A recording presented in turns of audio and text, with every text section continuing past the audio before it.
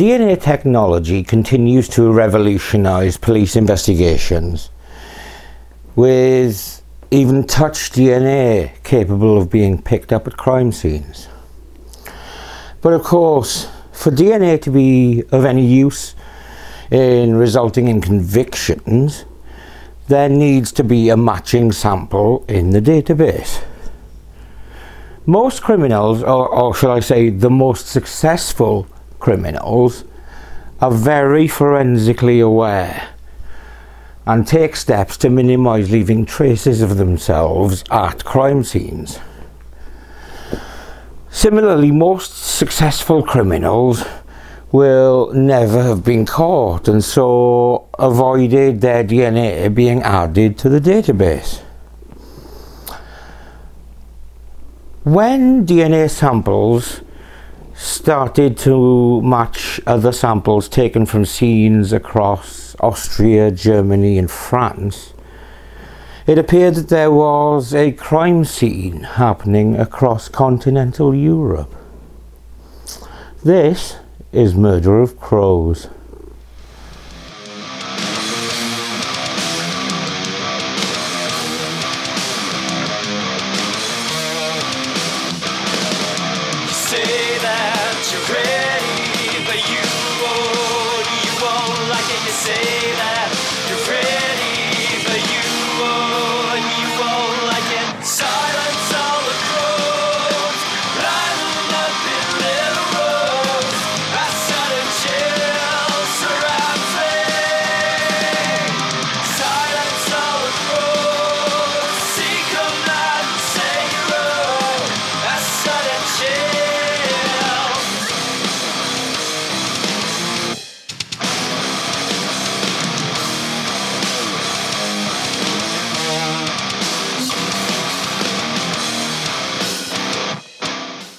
We start in the town of Ida Oberstein in 1993, where a 62-year-old woman named Lieselotte Schlenger was found strangled with wire in her own home.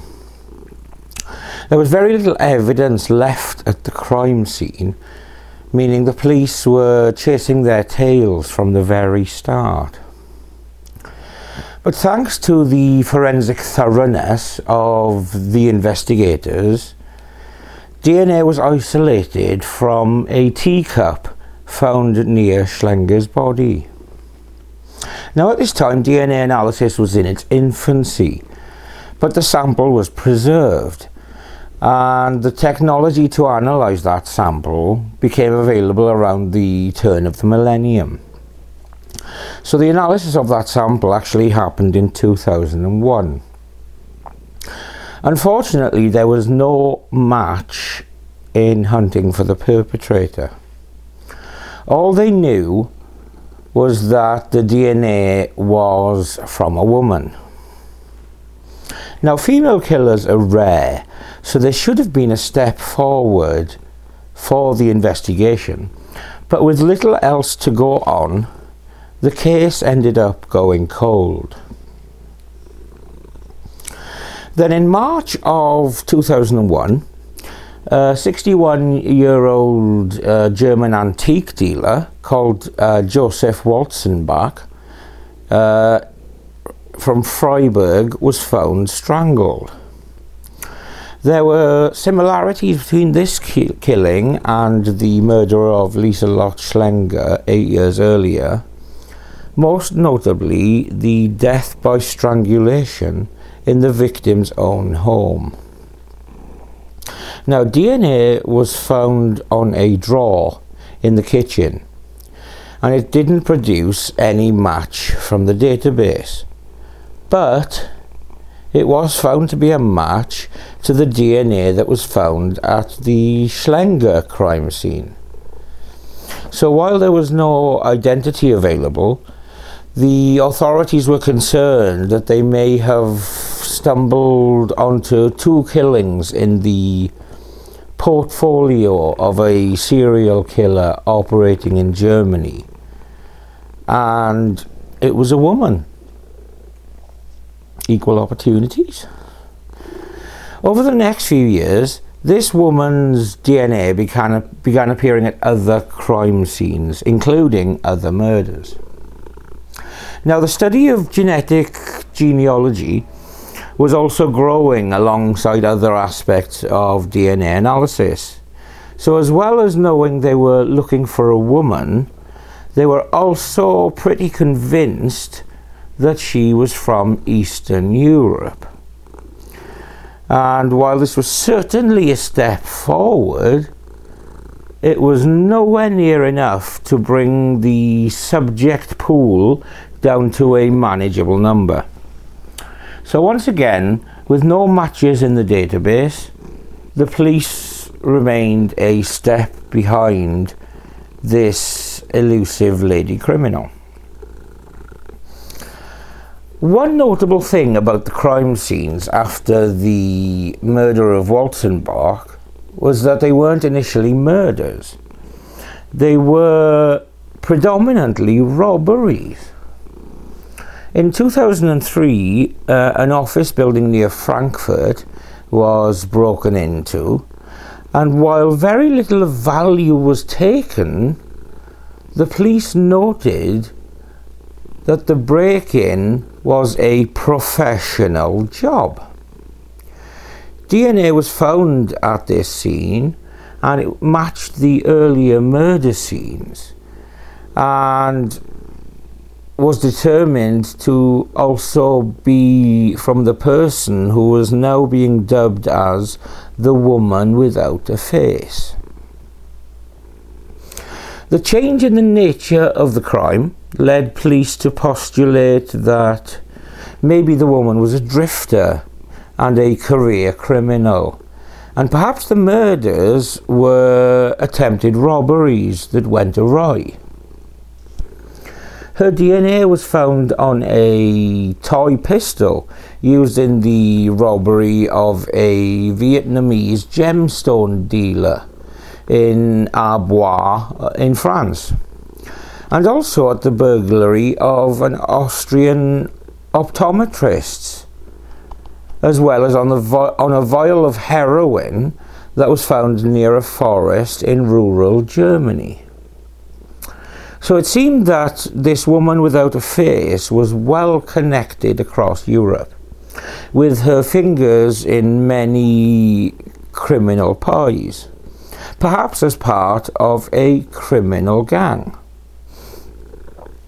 But the only DNA sample across all of the scenes was hers.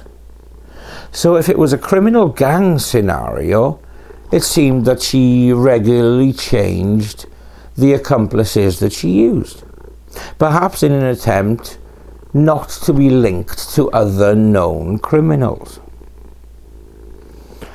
In the city of Worms in Germany, two brothers had a violent disagreement, which ended with one brother firing a gun at the other, as you do. And the woman's DNA was found on the bullet that was retrieved. Her DNA tied her to vehicles and burglaries across Germany and Austria. So it seems she was now tied to the drug trade, arms dealing, and was a prolific thief. Appeals were made by police, but no further leads came up. And for the police, by 2007, things were about to get much, much more personal. In the small city of Heilbronn, on the 25th of April, a 22-year-old police officer called Michelle Kieswetter, who was a member of an undercover drug team, was just having lunch in her car with a colleague when two people got into the back of the car and shot them both. Kieswetter was killed, and her colleague was left in a coma for several months, following which he could remember nothing of the attack. It was at this point that the woman without a face was also dubbed the Phantom of Heilbronn. because after the attack, her DNA was found in the vehicle in which the attack had happened. The police instigated a task force called Parkplatz, which translates as parking lot, in a concerted effort to find the woman once and for all. Now, unfortunately, their efforts produced no results, and the phantom's DNA continued to turn up at crime scenes across Europe. On the 30th of January 2008, her DNA was found in a vehicle that had been used to transport the bodies of 3 Georgians that had been murdered in Heppenheim, Germany. And then in March of 2008, there was a break-in at a disused swimming pool in Niederstetten in Germany, with the phantom's DNA once again appearing at that scene.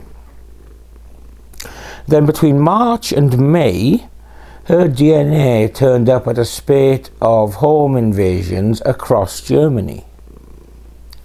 And chillingly, in October of 2008 in Weinsberg, her DNA was found in the car of an auxiliary nurse who had been found dead in the vehicle. So it seemed the phantom wasn't done with murder quite yet. By January of 2009, the Parkplatz task force continued to hit dead end after dead end. And so the reward for the capture of the phantom was raised to €300,000. But then came the twist. A twist that would put Chubby Checker to shame. When the burned body of an asylum seeker was found in France, it was thought to have been the body of an asylum seeker who had been missing for several years. So DNA was taken to confirm. Now, the DNA sample came back as being that of the Phantom of Heilbronn. But that DNA was of a woman, and the asylum seeker, although burned, was definitely a man. Something was amiss. To paraphrase from Bill and Ted's Excellent Adventure, strange things are afoot at the Circle K. Something somewhere had gone mammaries aloft. Upon analysis of the forensic pipeline of sample taking and analysis, it was found that the cotton swabs all the forensic services had been using to take DNA samples were from the same Greiner medical supply factory in Bavaria. Now, those swabs, while sterilized to destroy bacteria and viruses, were not irradiated to destroy DNA. And the mystery DNA that the Phantom had been leaving across Europe were actually from a factory worker in Bavaria. And the Phantom of Heilbronn was shown not to exist at all. Ironically, Bavaria itself had no crimes related to the Phantom because their swabs came from elsewhere. Actually, it's a good job they found out when they did, because I've got a mental image of poor Svetlana at her flat in Bavaria after a hard day making cotton swabs, when the entire weight of the German authorities descend on her and drag her away before parading her as a criminal kingpin in front of the world's media. Whoo, sidestepped a landmine there. The major change that happened following this gigantic clusterfuck was the implementation of a new standard across forensic services globally. ISO 18385 was brought in to minimize the risk of human DNA contamination in products used to collect, store and analyze biological material for forensic purposes. Which was the world's first international standard on the manufacture of forensic consumables. And it outlined the requirements for the manufacture of kits and consumables for DNA analysis by the global forensic science community. Now, ISO 18385 is recognized internationally as setting the standard for the forensic DNA community.